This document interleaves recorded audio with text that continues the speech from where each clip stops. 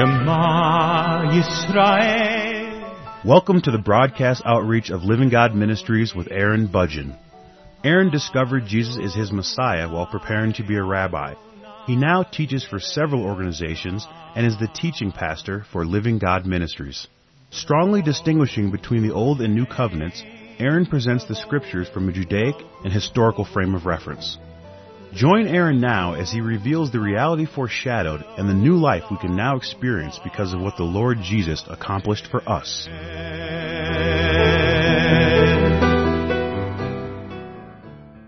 Many years ago, I can recall discovering that Jesus was actually the Messiah.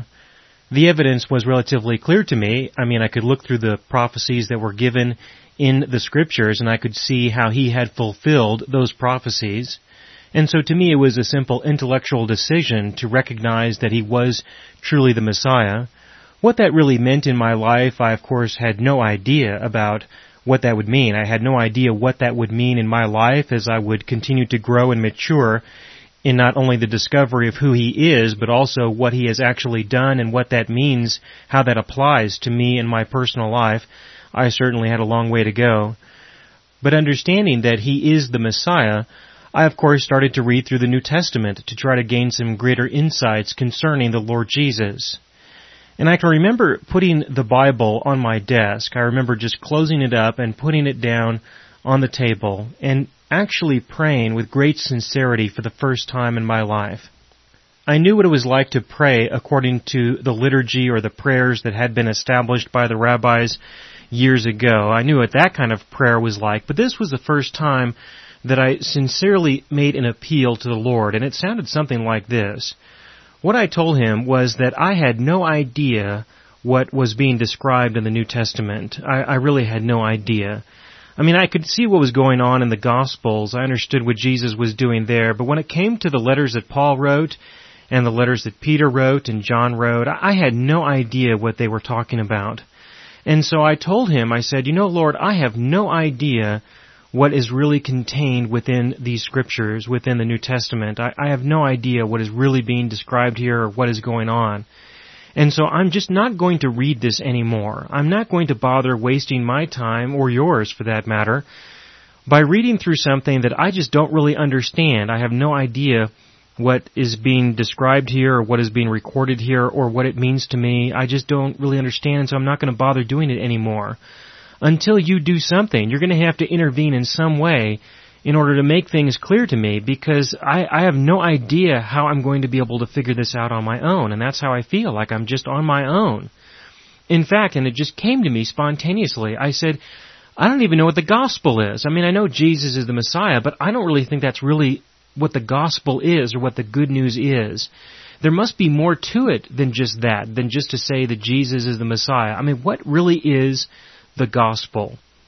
I remember asking the Lord that question, and several weeks later, He did intervene, and I found out what the gospel was through, of course, the ministry of somebody else who spoke to me through the radio, and I understood at that point what the gospel truly is, or at least it was a beginning stage. He gave me something to go on that I didn't have before, and through exploring what was described, I managed to eventually find out and discover and realize what the gospel really is, what salvation truly is. And that is so important, because without understanding that, there is no way to know anything. If you think about it, if we are Christians because we believe the gospel, then if you don't know what the gospel is, then how can you really be a Christian? How can you believe something that you don't really know? And I have to tell you that when I understood what the gospel really is, I opened up the Scriptures again. And at that point, with relatively few exceptions, they were all clear. They were all understandable. It was as if somebody snuck in and rewrote the Bible on me, because beforehand I had no idea what was being described.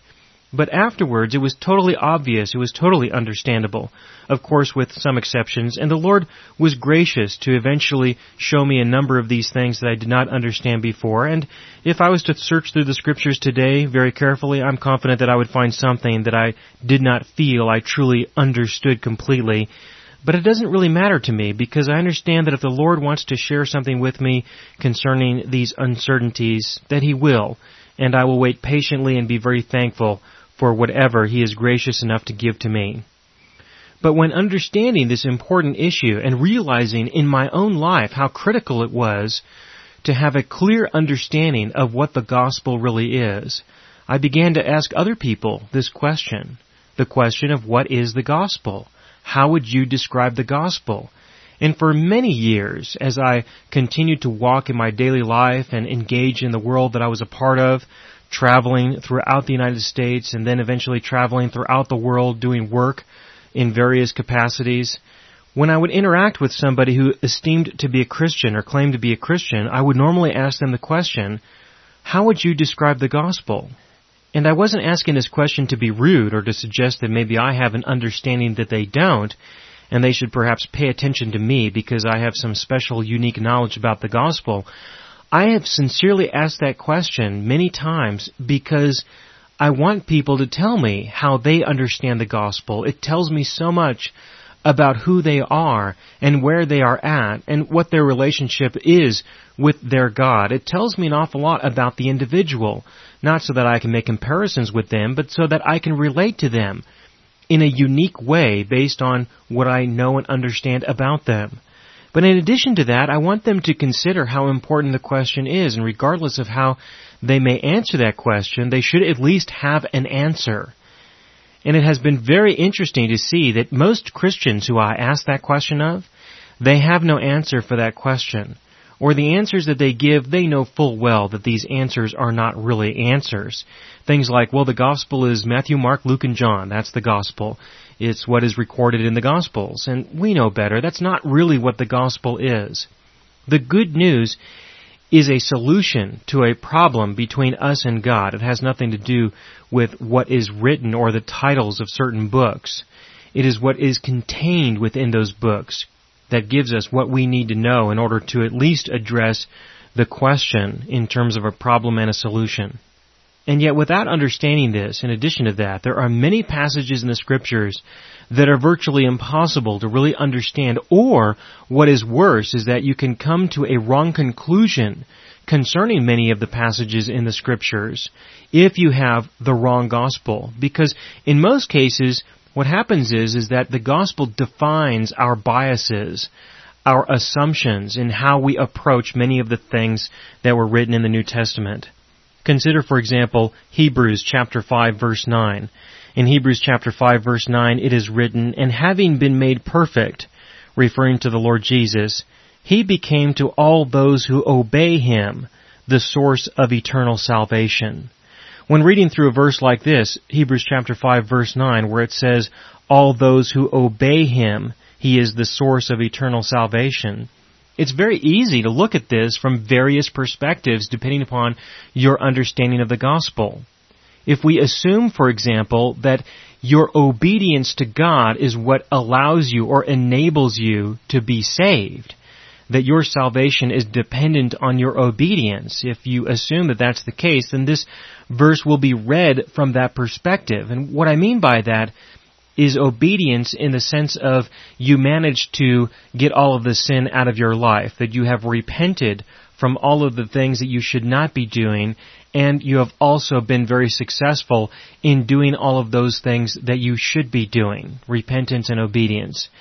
And if you are successful concerning those things that you should be doing, instead of those things that you shouldn't be doing, then He will be the source of eternal salvation for you and for you alone. That is an assumption that many people make because they believe that that is what their relationship with their God is truly about. They believe, in effect, that the Lord Jesus died for all of their sins, for the most part in the past, in order to provide them with a renewed opportunity to begin to live a life of repentance and obedience and purity. And if a person is successful concerning this, then they will receive eternal life when they eventually physically die. To many people, that is the gospel. Many people sincerely believe that that's the good news, that the Lord Jesus has provided you with a true opportunity to now be able to possibly be saved if you are obedient to Him. But if this is true, then what are we to do? What are we to repent of? Well, to repent, that's easy. You just simply look at the law of Moses and identify all of those sins that are described in the law of Moses. You can even go through the Gospels and see where Jesus mentioned many things about sins. Things like if you are angry with somebody without a cause, then that is the same as murdering them. Or if you think about committing adultery in your heart, then that is the same as committing adultery. You could look at that in the Sermon on the Mount that he gave, and you could identify a whole list of things that you should not be doing. And so that's relatively easy. But when it comes to obedience, well, then what are you going to do? Well, you can again go through the Scriptures and identify a list of all the things that you should be expected to do. And in the same way, you can begin to live a life of repentance and obedience. Now, the obedience part, of course, depends an awful lot on how sincere you want to be in identifying this list. There are many things that are indirectly communicated and not directly communicated. But let's consider those things that were directly communicated. Things like, if your eye causes you to sin, then pluck it out. How about that one? If a person is going to obey Him, obey Jesus, then they shouldn't have either one of their eyes. Or if you wanted to look at the letter of the law that he gave, he did say you were to pluck out your right eye, and so I suppose we could assume that you could keep your left. But what I mean by that is that many people believe that they are living in obedience to Jesus, but you take a command such as that and they are not obeying that command, then you should be honest and direct and say that you do not obey Jesus. You don't obey Him, and so to you, He is not the source of eternal salvation. He will not provide you with eternal salvation if that's how we are going to understand Hebrews chapter 5 verse 9. He also followed that up with cutting off your right hand should it cause you to sin. Again, that perhaps means that you can keep your left, but to be honest with you, I think your left hand could probably cause you to sin as much as your right, and your left eye could cause you to sin as much as your right as well. So really consider that and take that seriously. There are other things that people consider in this context, such as the laws of Moses were too much to handle. They were definitely too much for us to deal with, and so we should look through the New Testament and try to identify those specific laws that Jesus gave, and those are the ones that we are to obey. And what people do when they make this assumption is they normally consider when the Lord Jesus said that you are to love the Lord your God with all your heart, and you are to love your neighbor as yourself. And many people will assume that those two commands, which are a good summary of the entire law of Moses, are now the commands that we are to obey. And if we do obey Jesus concerning those commands, then to us who obey Him, He is the source of eternal salvation. There are a number of people who believe that. And I want you to know that I totally and absolutely reject that particular assumption. I think it's a horrible assumption, because if you would read the law, if you would read the Scriptures, read the law that was given through Moses, you would know that he's quoting Moses concerning those two. That all you have done is you have just simply cherry-picked from the law of Moses and picked out two laws that he gave out of 613, and you've just decided to focus on those and ignore the rest.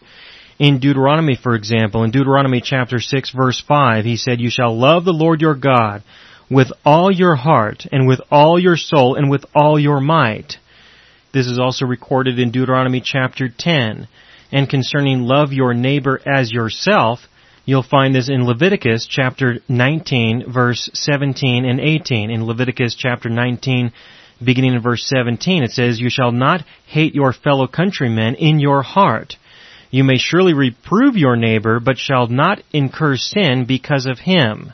That is, hating your countrymen or your brother in your heart, as the Lord Jesus said in His Sermon on the Mount. In verse 18, "You shall not take vengeance, nor bear any grudge against the sons of your people, but you shall love your neighbor as yourself. I am the Lord." And so these things were given in the law of Moses, and so to assume that Jesus is saying that if you obey a couple of the commands that I gave, because these commands are the commands of Jesus and not the commands of Moses, then that is the way that we live, and in that way we then have an opportunity to receive eternal salvation. I personally believe that that's coming from an individual who has not really studied the law of Moses, who does not know the Old Covenant. And that's fine. I don't think that a person would have to understand that in order to get down to the real important root issues. But those people who don't have a good understanding of the law tend to miss a lot of things in the New Testament that I think that they would benefit from if they were to understand a number of these things, and this definitely is no exception. And so when you consider this perspective of obedience to Jesus, well, then you have to ask what that's going to be, because if you are going to look at the commands that He gave or the commands of Moses, you will never be obedient, and that's the point. I personally believe that in context, here in Hebrews chapter 5, that this reference to obedience to Him, is well defined in Hebrews chapter 3. At the end of Hebrews chapter 3, in verses 18 and 19, we have a description of obedience, or more correctly, of disobedience. And I personally believe that if you read chapter 5, verse 9 in context with Hebrews chapter 3 and also Hebrews chapter 4, that the writer himself has given us a definition that we should utilize instead of trying to impose our own assumptions about how we define disobedience. In Hebrews chapter 3, verse 18 and 19, it is written, "And to whom did He swear that they would not enter His rest, but to those who were disobedient?" So we see that they were not able to enter because of unbelief. Their disobedience, referring to the children of Israel, was that they did not believe what the Lord their God had done for them. They were assuming that they would have to go in and take over the promised land. They were assuming that because they were not willing to believe that He had already given it over to them. They just needed to walk in and take possession as He was directing them to do, but they would not believe Him. So their disobedience was their unbelief. So also our disobedience is our unbelief. And this is the key unbelief, or the key point that I believe is in reference here. And that is that if you do not believe that He has taken away all of your sins, then you must believe that He will still hold your sins against you. And if He will still hold your sins against you, then you need to identify the laws that you must obey, or the laws that define what you must repent from. In other words, you must live a life of repentance and obedience if you do not believe in the complete forgiveness of sins. You must live that way. You must live a life of obedience to the commandments. You will have no other alternative. But if you believe that the sin issue was completely resolved at the cross, then your belief is to trust in what He has done and receive what He is giving to you as a result of what He has done. If you will obey Him by believing and trusting in what He has accomplished for you, then you can receive what He is giving, and the first gift is eternal life. You can receive the gift of eternal life, which is your salvation. So what is eternal life?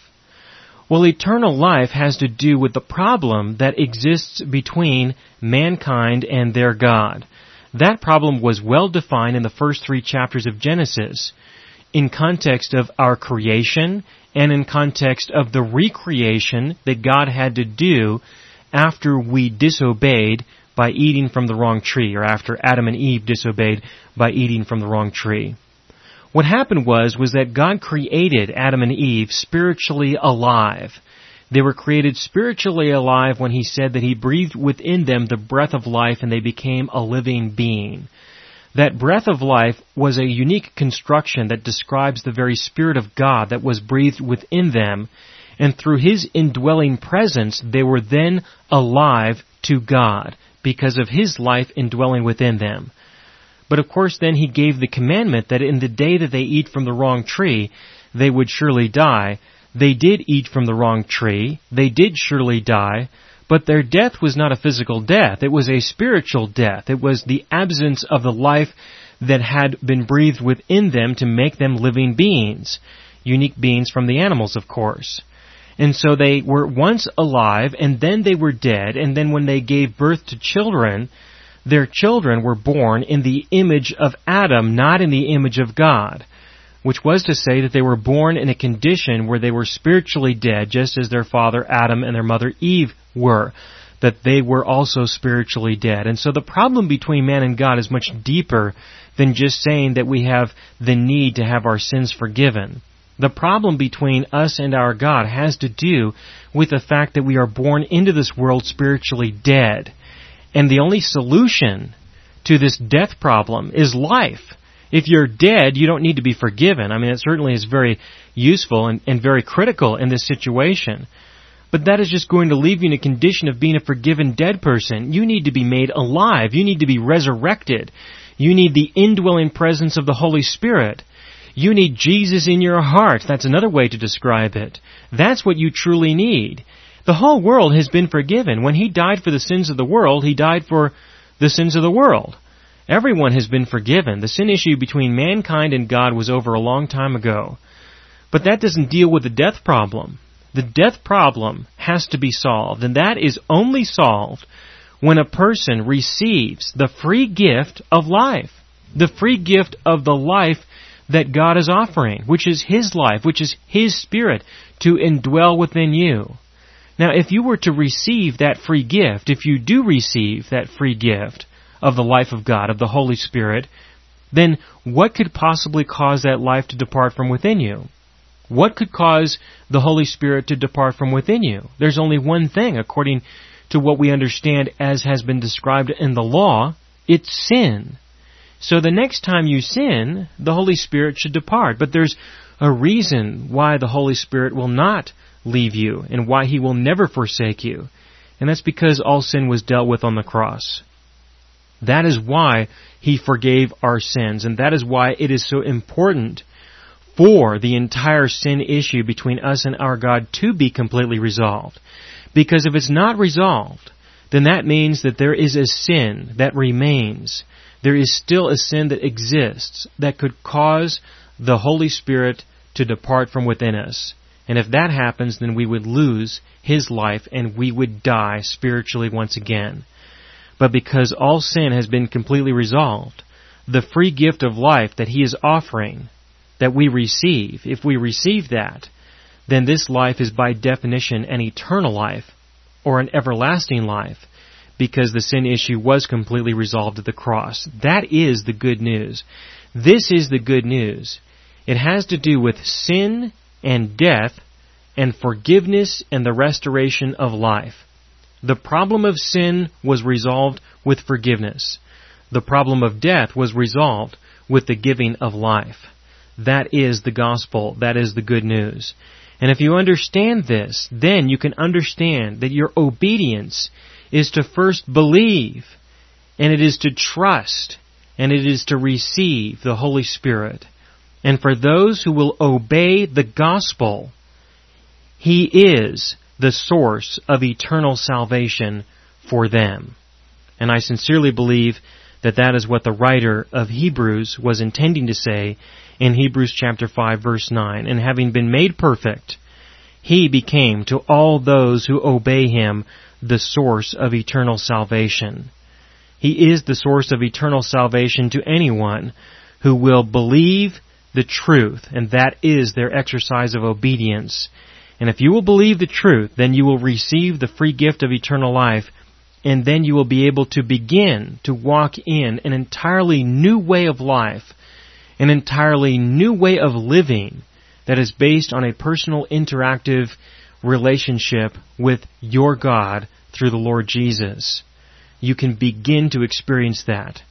Unfortunately, however, most people get paralyzed at that point by then starting to believe that they have to live a life of continually trying to obtain forgiveness for their sins that they continually commit. And when you believe that, you've been paralyzed right from the start, and you will not experience the new life that you have been called to. which is a new life of trust and dependency and receiving all that He has for you to fulfill the deepest needs of your heart. And that, of course, is another subject that I don't have time to address in this program. But I did want to mention that this is what the writer was intending to say in context with eternal salvation. And I wanted to show you how easy it is to misunderstand what the writer was saying if you don't know what the problem is and you don't know what the solution is. That if you don't know what these issues are and you don't know what the purpose was of the law, then it's very easy to misinterpret and misunderstand what was being described here. And of course that's what I'm referring to, is the fact that people just simply misunderstand or they do not know the gospel. They don't know the gospel, and so when they see a verse like this that says that those who are obedient, to those who are obedient, Jesus is the source of eternal salvation, then it's easy to assume that you have to be obedient to the extent where you get your flesh under control, instead of understanding that obedience has to do with believing. That it is in believing that you are obeying Him, because that's what He commanded. He commanded us to believe in Him, to believe that He has done it all, to believe that He is giving us eternal life. It is only then that a person can receive it. But if you believe that your flesh has something to do with it, then to you He will never be the source of eternal salvation, because you will never get all of the sin out of your life. And that's the point. You must believe that He truly does not hold your sins against you anymore. Obey that truth.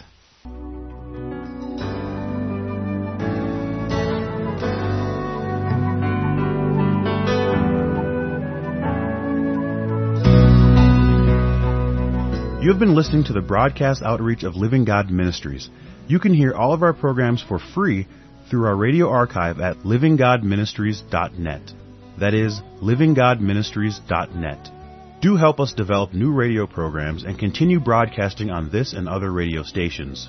Send your contributions to Living God Ministries, P.O. Box 38353, Colorado Springs, Colorado 80937, or use the donation link on our website, livinggodministries.net.